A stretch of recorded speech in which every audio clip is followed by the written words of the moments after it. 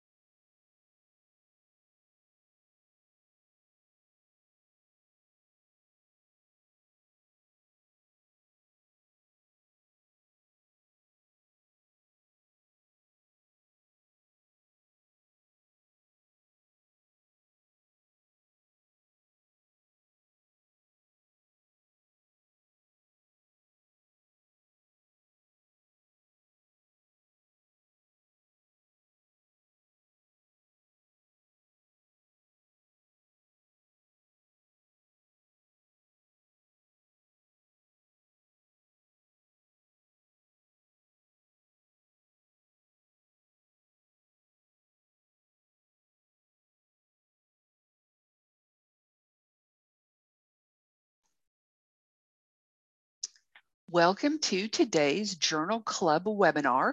My name is Rachel Dager. I'm the Executive Director of SNEB and glad you're joining us for the presentation today. This is a little bit of a different housekeeping spiel for me because we are using Zoom webinars for the first time. If you have been to past SNEB webinars, you know that we've used GoToWebinar for over a decade. So we are trying something new today. So bear with us as we work through a new process. So you should be able to see the handout for today's presentation in the chat. If you do not see that, just let me know. You can let me know in the chat. And so we'll make sure that you can download the PDF of the slides and follow along with the presentation. I have turned on the transcript option, so you should be able to enable that on your screen as well to see closed captioning of the presentation. Oh, all right. Is it posted? So maybe it didn't show up. Thank you. Let me try it one more time. I put it in there when we first got started, but it might not have shown up for you. Okay. Perfect. Thank you. We're going to learn as we go today. I've also turned on the chat feature. Oh, so we will take questions at the end of the presentation, and you should have a question tab to be able to type your questions. Unlike GoToWebinar, I believe everyone can see the questions as they're being typed and asked, and also have the ability to, I think, upvote or comment on the questions. So we'll try that out today as well. And then, so that means if you have a technical question or an administrative question, okay. Just the host and panelists enabled. All right, I'll check that. Thank you. If you have a technical question or administrative question, send that to me versus asking a question in the question block. Just send those technical questions to me in the chat. And so then just a reminder, when the webinar ends today, you'll still see a feedback survey. And I actually put a question in asking about Zoom, if there's anything that is not working, what we could do differently, do better as we move to this new platform. And then you will still get a follow-up email by Wednesday of this week with a link to the recording, the slides, and the CEU certificate that you're earning for your attendance. And so I will turn things over to our moderator, Dr. Kristen DiFilippo, assistant professor at the University of Illinois. She has faithfully got organized and gotten us through another Journal Club series this spring. Thank you, Rachel. And Rachel does a lot of the organizing too. So thank you for joining us this spring for our series as we've looked at methodology. Today, our speaker is Clara Gorozo. She is a doctoral student at the Department of Public Health Sciences, Stockholm University. Clara's research is about the effect of social mobility on health and how it is influenced by interpersonal relationships outside the family. Her previous research examined how peers and the school system are associated with inequalities and how to improve access to healthy food to prevent obesity in underserved low-income communities. I want to thank her for joining us today, especially with the time change and the distance, and I look forward to hearing her presentation. So this time I can pass it over to Clara. Thank you very much, Kristen, and welcome everyone. Thank you very much for having me, and thank you for attending the session of this Journal Club. So today I am going to speak about the paper titled Childcare Sites Participating in the Federal Child and Adult Care Food Program Provide More Nutritious Foods and Beverages. And I would like to acknowledge my co-authors, who were Danielle L. Lee, Kyle Ritchie, Sally Yoshida, Alice Homel Vitali, Ken Hecht, and Lauren Davis Ritchie. And this paper was published in the Journal of Nutrition, Education and Behavior in 2020. So just quickly,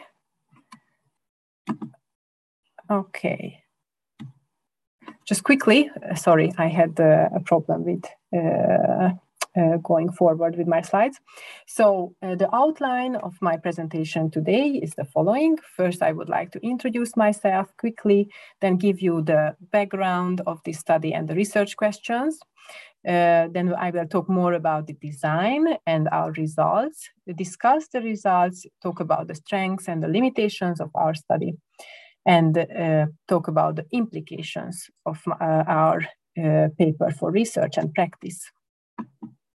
So as Kristen already mentioned, I hold an MA degree in economic policy in global markets from the Central European University, which is in Budapest, Hungary. Then after finishing my master's, I spent a few years in the United States, and where I was a data analyst at the UCANR Nutrition Policy Institute in Berkeley, California. And this was the time actually when this study took place, and we did the analysis and wrote up our results. So this study was basically financed by the Nutrition Policy Institute, and my co-authors were all residing in California, most of them. I am a PhD candidate at the Department of Public Health Sciences, Stockholm University.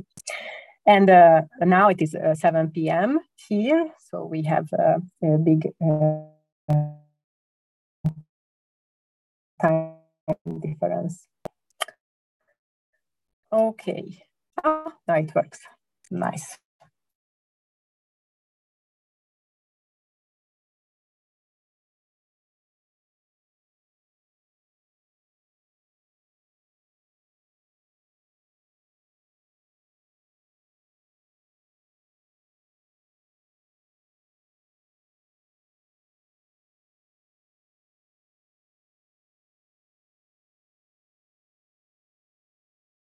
In some type of childcare.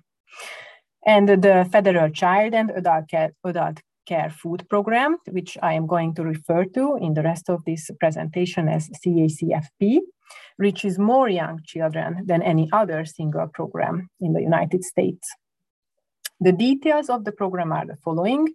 CACFP provides full or partial reimbursement for meals and snacks.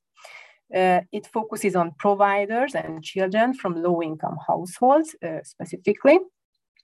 The reimbursement can be maximum up to 3 meals per day. And it has specific item requirements. So each meal and snack must include certain components specified by CACFP guidelines.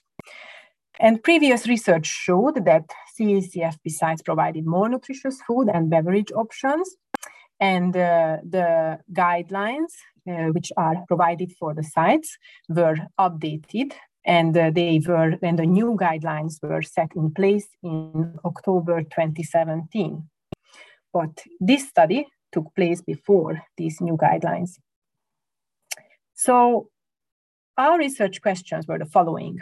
Did childcare sites that participate in Child and Adult Care Food Program, or CACFP, provide healthier foods and beverages than those that did not participate in CACFP in 2016 before the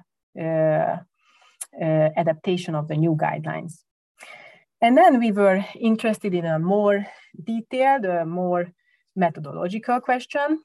Does the total number of meals and snacks provided by childcare sites make a difference in the association between participation in CACFP and types of foods provided by CACFP? So the design of this study was the following. We created a stratified random sample. We picked 2,400 sites randomly from the more than 50,000 California sites which had access to. We had access to their addresses through California databases. And 7 childcare site types were pre-identified by an expert panel of my co-authors. These 7 groups were Head Start centers, state preschools, other CACFP centers, centers not enrolled in CACFP, family childcare homes enrolled in CACFP, and family childcare homes not enrolled in CACFP. And we randomly picked 300 out of all these 7 categories. Then we send postcards with a link to our survey to these sites. And if they did not respond, then we sent a mail survey as well. And finally, we had an overall response rate, which was 30%. And it is important that my co-authors did a very similar study when they were aiming to investigate participation in CACFP in terms of what types of foods and beverages are offered in the sites in 2008. And that study was published in 2012. But we were aiming to make our study as comparable to that study as possible. And we had to take this into account when we created our sample and when we designed our evaluation. So the survey instrument was adopted from previous California childcare surveys and from this previous study.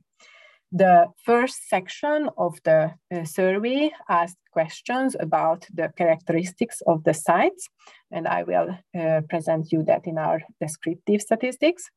Then the second section of this survey was a food and beverage checklist, including 28 items. Each question was asking when a certain item was provided for breakfast, lunch, dinner, supper, or snack, and who provided it. Was it brought by the parents or was it provided by the site? Then we created binary dummy variables out of these questions. And these showed whether an item was served by a site on any meal occasion or not. Our exposure, our X variable, was participation in CACFP, and based on what the sites responded on the survey. So it wasn't based on our pre-categorization, but based on what they responded, but actually the two overlapped almost perfectly. So I just wanted to show you the equation that we are estimating here in this simple unadjusted model, where we have Y, our item, food item variable, and we have X, whether the site participated in CACFP or not. And then the beta is the estimate that we are going to see later in this presentation. And this B is, I will refer to it sometimes as an effect, but it is important that this is not a causal effect. This is just this estimate, this beta. So we have two independent variables that we are interested in. One is the number of meals and snacks provided in total. So we supposed, we had this hypothesis that CACFP sites would offer more items, more nutritious items, because they offer more meals in general, and that makes them to participate also in CACFP. And for that reason, we wanted to control for this possibility and not take that into consideration when we would like to see the effect of the program. And this is going to be the estimate that we will be interested in the adjusted model. So this is the adjustment, and this is the estimate. And then we are also aware that non-CACFP centers are required to follow the CACFP guidelines. However, the homes, the family childcare homes, are not required to follow CACFP guidelines, which makes it very likely that the differences between homes by CACFP participation and centers are different. So maybe the CACFP centers, regardless of CACFP participation, are more similar to each other. And we wanted to take that into consideration. And these results will not be shown in the table, but I still wanted to show you that how we did this. We captured this pattern by taking the interaction between the exposure and whether a site was a center or home. And if we saw a significant interaction, then we checked our effects separately for homes and separately for centers. So we used logistic regressions because our outcome was binary, and we obtained odds ratios before adjustments and adjusted odds ratios after controlling for number of meals and snacks. And the interaction between the CACFP participation and whether a site was center or home will allow us to see the effect of CACFP participation by the type of the site. Okay, so but how were these sites which participated in our study? Because this was only 680 sites. So it was a small number of participants. In 90% of the study sites, the site director or owner responded to our surveys, which was quite good because they are, we expected that they are well informed about the foods offered in the site. We were able to, or we intended to reach a more diverse group of providers by having English and Spanish language surveys as well. Finally, only 2% of the study sites were filling out Spanish language surveys.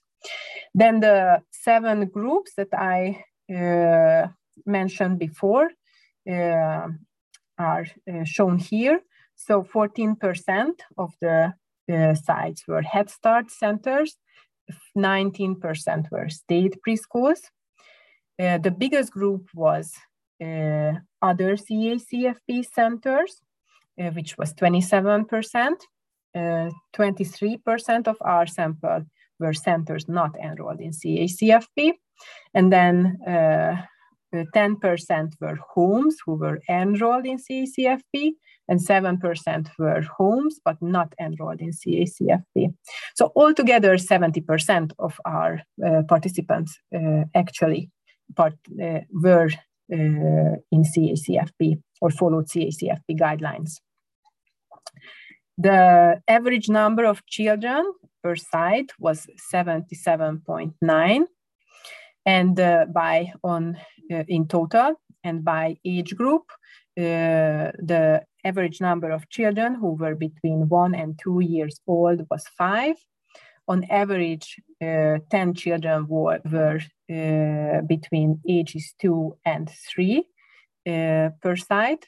And then on average, 62 children were in the sites who were between ages of 3 and 5.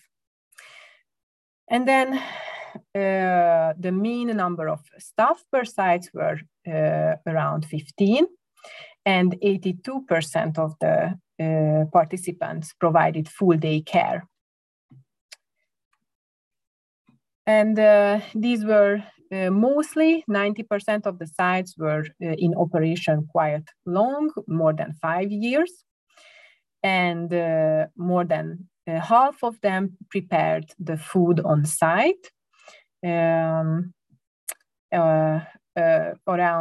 70% prepared the food in a central kitchen, and 16% prepared the food or got the food through school food service. And then when it was asked who was responsible for menu planning, we saw that in 36% of the cases, directors or supervisors were responsible, in 27% cooks or chefs, in 16% caregivers or providers, 29% dietitian or food service manager, 16% dietitian or food service manager, and then other responses were 30%. So here we wanted to test if our a priori thought was right, and CACFP sites were offering more food on more occasions than non-CACFP sites. And in this table, you can see the total number of sites and what percentage of them provided a certain meal. And then we separated that by whether the site was CACFP participant or not CACFP participant.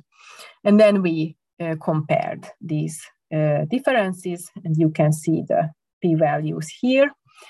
If the outcome was binary, as in case of the breakfast, lunch, supper, dinner, mid-morning snack, mid-afternoon snack, and evening snack, then we read the logistic regression. And then in the case of the total number of meals and snacks, we ran an independent sample t-test.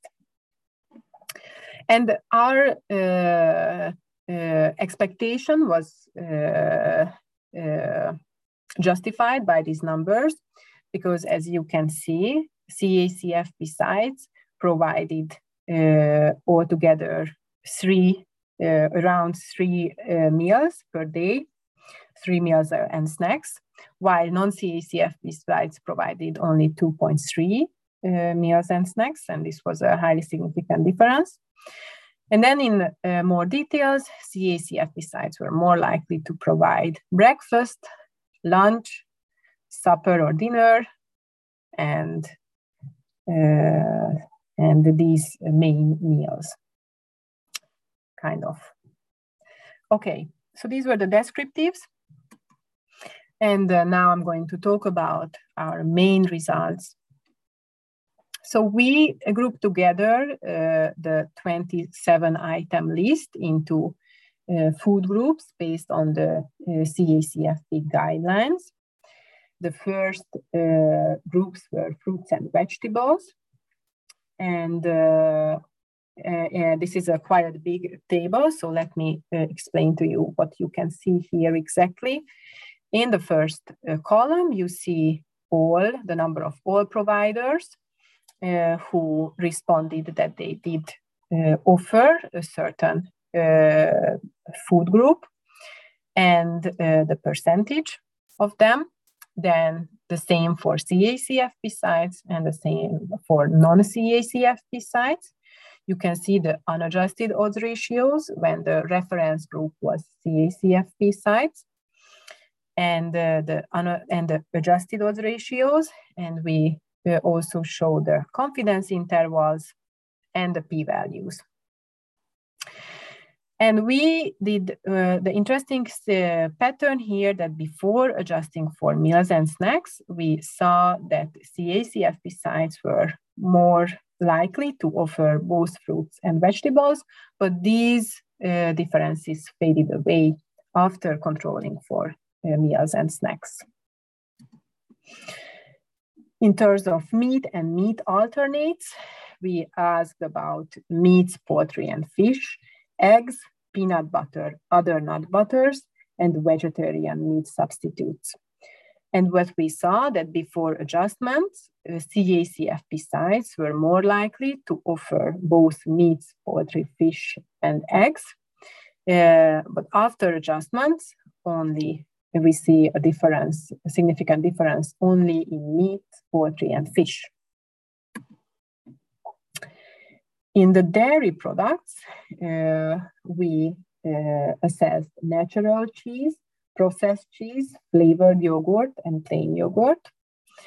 And here we have interesting results that after adjustment, we saw that non-CACFP sites were more likely, significantly more likely to offer natural cheese, flavored yogurt, and plain yogurt as well.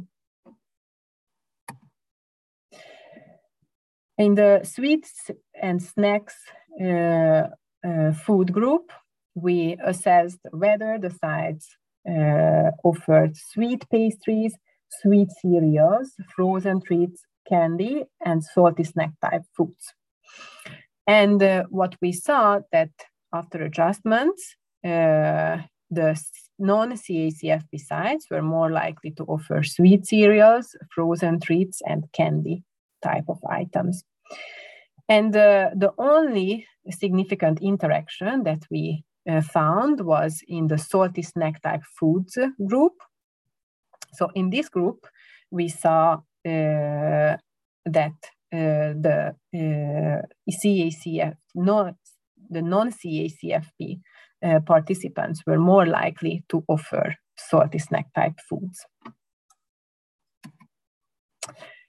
And then in the grains food group, we saw that after adjusting for the number of meals and snacks, the non-CACFP participants were more likely to offer white grains than the CACFP participants. And finally, beverages were assessed as well. And among them, we assessed 100% juice, sugary drinks, milk, and water. And what we saw that before and after adjustment as well, CACFP sites were less likely to offer milk. They were also less likely, actually, after adjustment to offer milk. And they were also less likely. The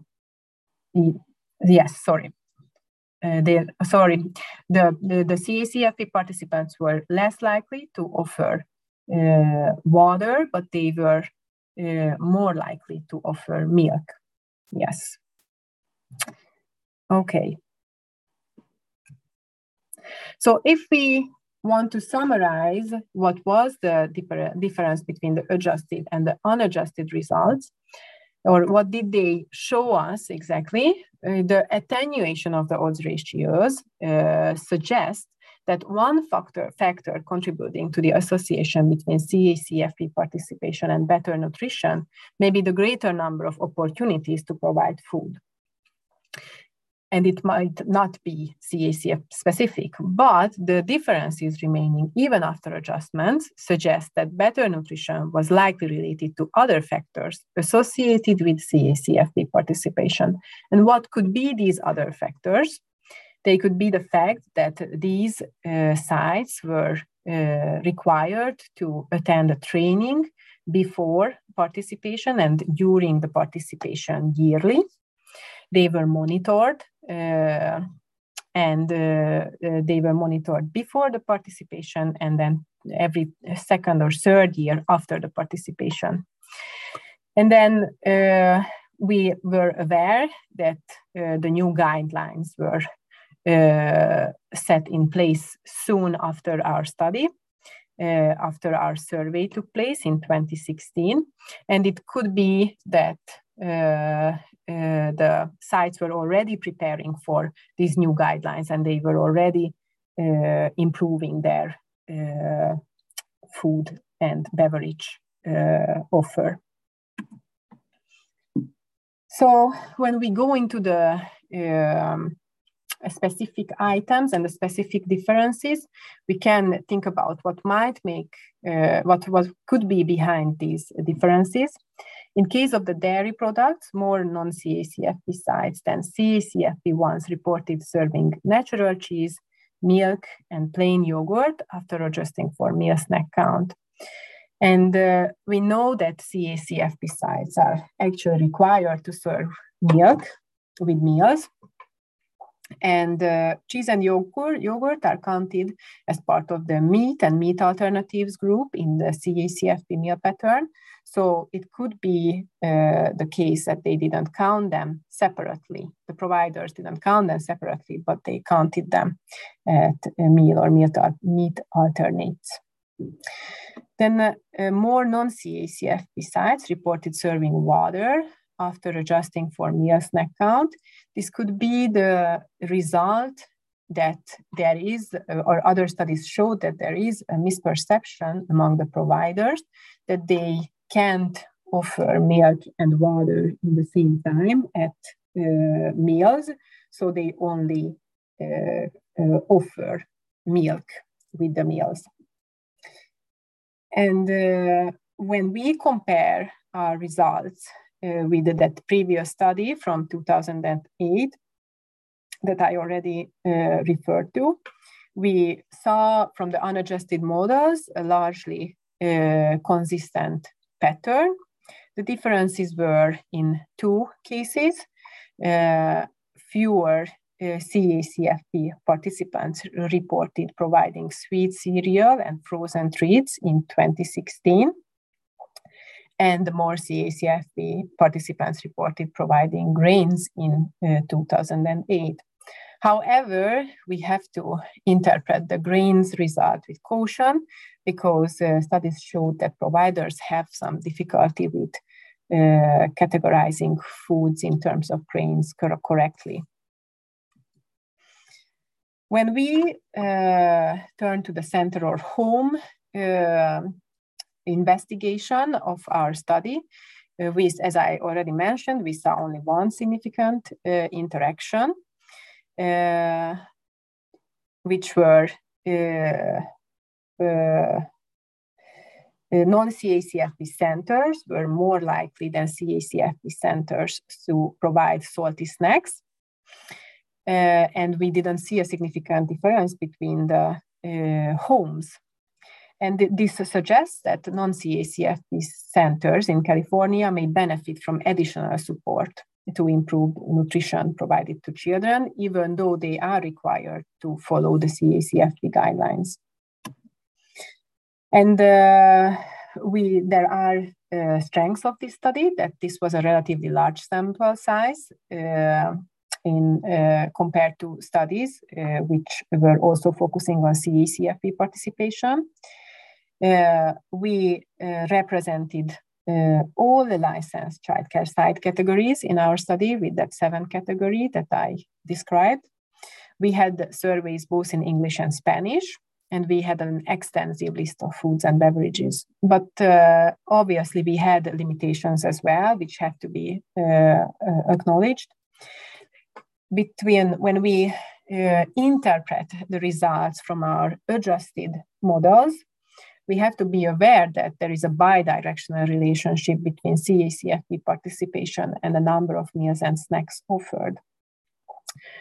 Because maybe the sites were offering more meals and snacks in order to participate, but it could also be the case that they were already offering more meals and snacks during the days, and that was the reason why they participated in CACFP, or they wanted to participate. So we have to be highly aware that we talk about correlations here and not causal effects.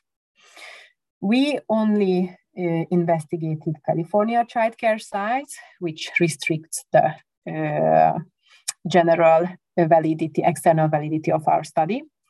The participation was voluntary. It could easily be the case that those sites which were providing more nutritious foods or beverages were participating. And we have to be also aware of reporting bias, that people are likely to answer answers which they think are expected, and not the when which they don't, which are not representing the reality as well. And we didn't have information whether items were usually served or actually consumed by the children, which is an important limitation. And we were lacking knowledge about other features of CACFP participation besides the number of meals and snacks. And what are the implications for research and practice? Well, what we found was that childcare centers and family childcare homes participating in CACFP generally reported providing healthier options than non-CACFP sites.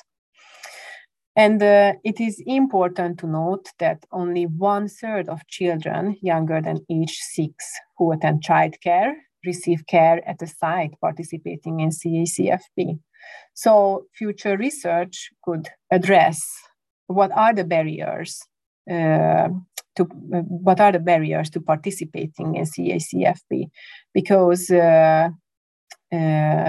tackling those barriers could allow children to receive more nutritious foods and beverages in childcare.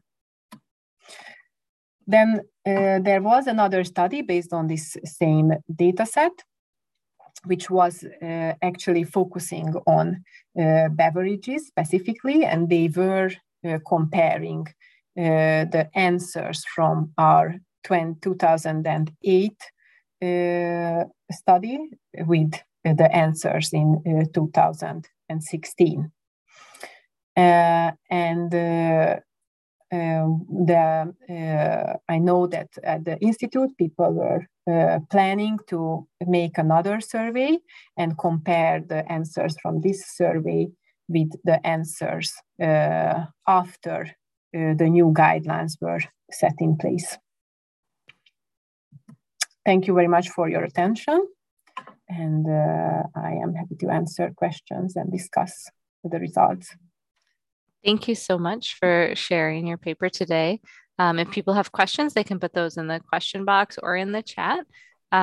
So one question that I had, so it looked like in some cases that it was the number, and tell me if I interpret this incorrectly, but it looked like it was the number of meals that really contributed to getting in the right food groups. Would you recommend to non-CACFP facilities that don't plan on becoming CACFP facilities to increase the number of meals and snacks they serve? I think it depends what is the situation in the specific place, because often the parents are bringing the meals for the children.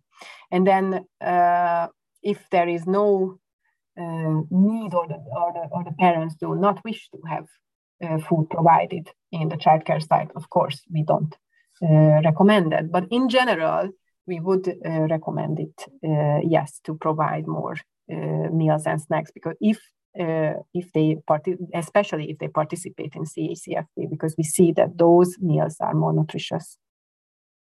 Yeah. So the content of the meals themselves are more nutritious as well. Yeah. And we saw that with a couple of food groups.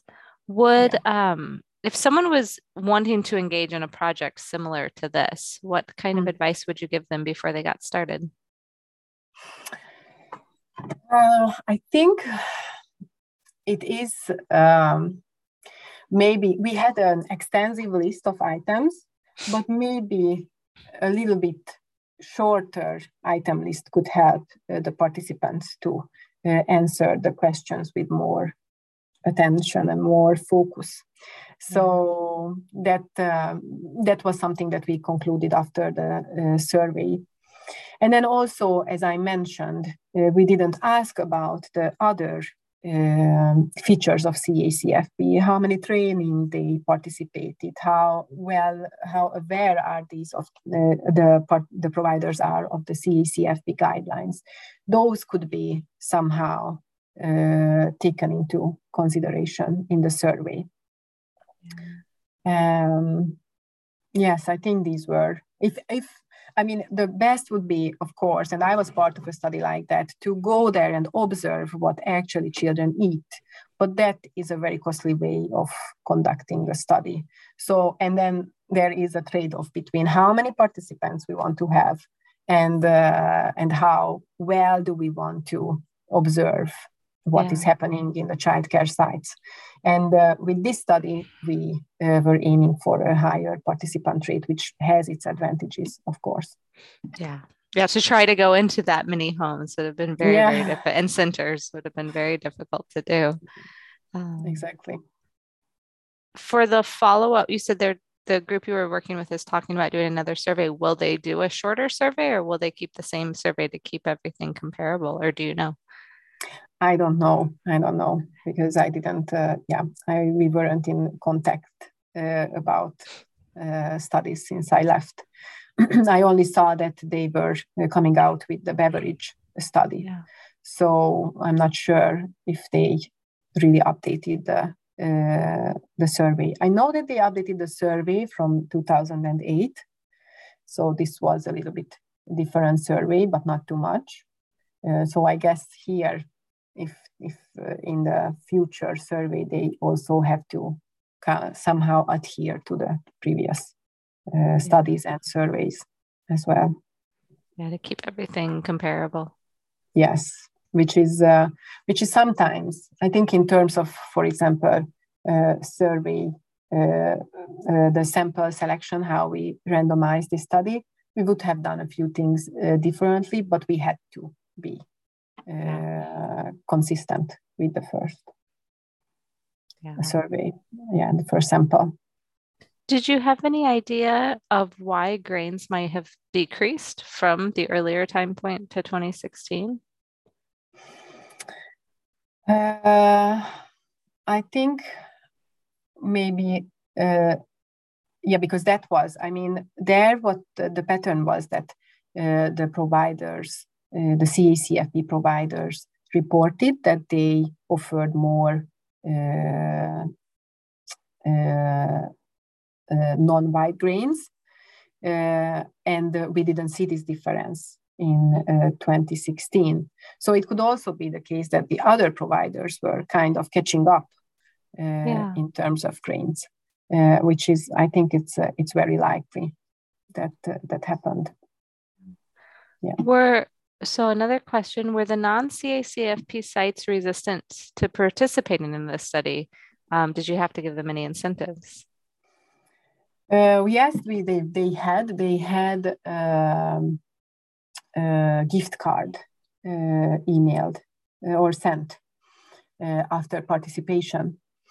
And well, from the response rate, 70% of the responders were CACFP sites. So I would say, yes, that the non-CACFP sites were somewhat reluctant to participate. And I think there were, among the non-CACFP homes, we had to contact some providers via phone because we didn't have responses. So we randomly picked a few sites and contacted them via phone. That makes sense. Well, I want to thank you so much for sharing your work today. It's been great to learn about. And I want to thank everyone for joining us on Zoom for the first time. At this point, I can hand it back to Rachel. Excellent. Yes, thank you very much for this opportunity. Just a reminder, when I close the webinar, there'll be a short survey, and we appreciate your feedback on this session. And any ideas for the fall, Kristen is working on developing the Fall Journal Club series. She has some ideas, but always welcome to suggestions. We did just put 2 more webinars on the SNEB calendar for May. So check the website for those 2 division-sponsored sessions coming up, one on the 19th and one on the 23rd. Then a reminder that conference registration is open with both in-person and virtual attendance options. So we may see you back online, or we may see you in person in Atlanta in July. So thank you for attending today.